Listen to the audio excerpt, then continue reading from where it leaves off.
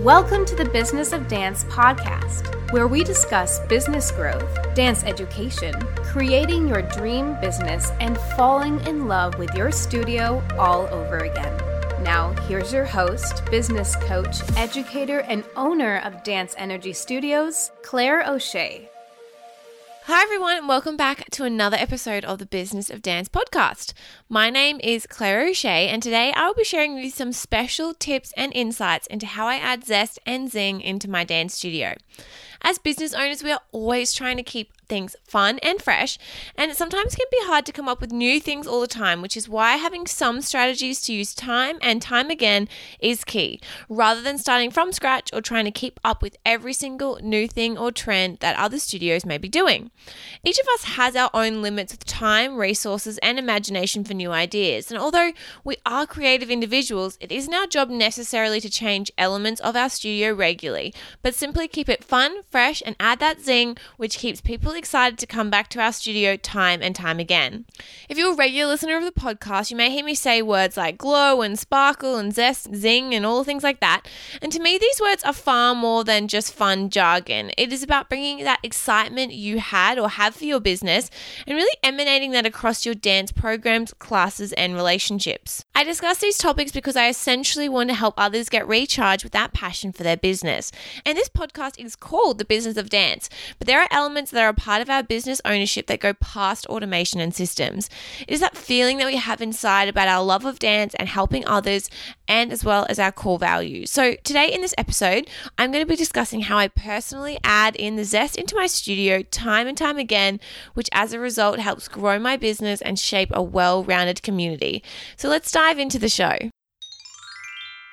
A reminder that the Studio Grow and Glow course open cart will be available until May 1st. Starting May 6, 2019, Claire will be hosting this live 4-week mini coaching program called Studio Grow and Glow. With this course, Claire will be taking on a handful of studio owners and dance entrepreneurs, just like you, and supplying them with the essential information and easy to implement practical steps to give your studio the kickstart it needs to grow. If you want to solidify and define your big goals with your studio, integrate management and leadership strategies with your team, and master your marketing all year long, then this course is for you. Simplify your long-term vision with your studio and get the accountability you need to stay on track. To learn more and secure your spot before May 1st, head on over to www.claireosheacoaching.com/grow-and-glow.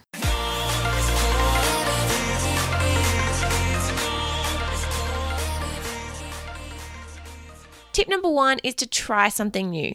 And this is something simple to try, just like something little and new. And it doesn't have to be big or even cost you money, but simply doing something new or different in order to keep that zest and zing alive at your studio. This can range from integrating new themes into your studio, having a workshop or event that is shaped around something relevant in dance or that particular time of year. And a great place to start is to assign your team to research or brainstorm ideas for what they feel is fresh right now. A way to do this is by keeping an eye on social media with Instagram or dance themed, the Facebook groups, as well as Pinterest pages. And we can all get inspiration from others in similar fields and learn what is the new fun thing and experiment for how you might integrate it within your business without copying it completely. And this shows we're open to trying new things, which in turn always keeps that zest and zing alive within your business. Tip number 2 is to review what is and isn't working. And a great way to spice things up a bit is to simply do a review. So many of us can get stagnant as studio owners with doing the same things over and over. And that isn't to say to ever ditch what is currently working, but review what may not be working or converting the way you would like it to, and then adjust accordingly to match the other amazing aspects of your business. This can take place with your quarterly reviews, during team meetings, or simply at the end of the year and look at everything from a bird's eye view.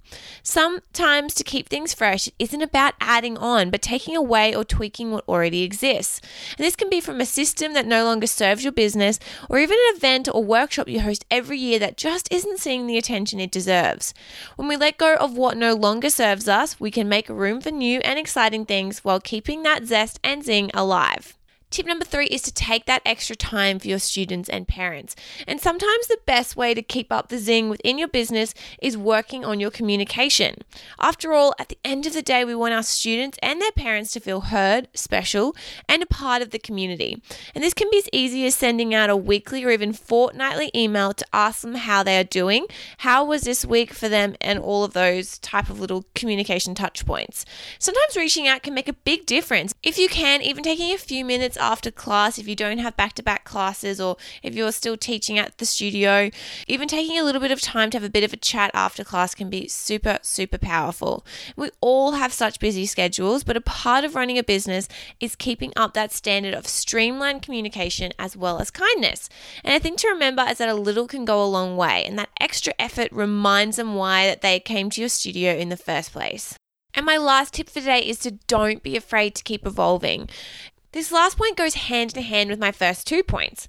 When we are willing to try something new and let go of what isn't working in our business, we allow the opportunity to evolve. And you never know just where your business will go when you will allow it to grow and take shape into what it is meant to be. It isn't about changing everything, but simply understanding that businesses evolve over time. There are niches within owning a dance business that is still yet to be discovered. And this can come in the form of you wanting to take a different direction, adding a new genre of dance, having your own location or be an on-site studio, integrating music or drama classes, or sticking to a specific age bracket, really niching that down, or even something as small as adjusting your values as time goes on. Things can change over time, and allowing any changes to come when they do naturally at a rate that is feasible, you will always keep things fun and fresh without too much stress.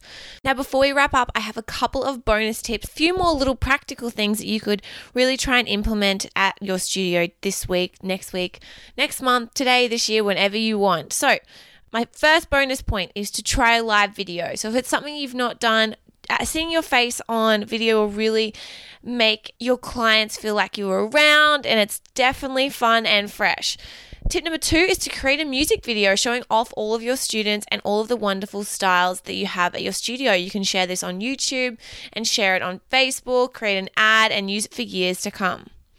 You might want to try using something like Canva to refresh your brand or add logos or even little graphics to your photos before you share them. And even another thing you could do is a survey. Actually ask your clients, what are they wanting?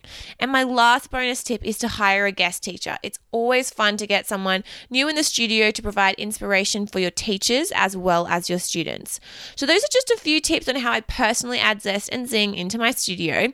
Adding these elements that can keep things fresh, fun, and alive at your studio doesn't have to come from drastic changes, but rather keeping an eye out and being mindful of what you feel may be missing, or simply trying something new and fun.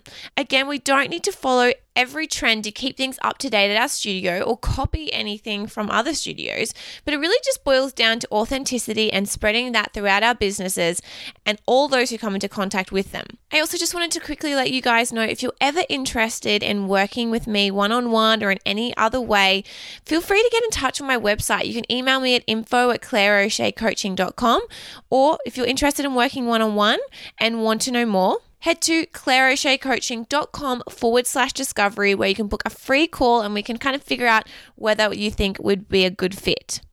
I hope you enjoyed today's show and that this episode inspires you to add some extra zing into your studio.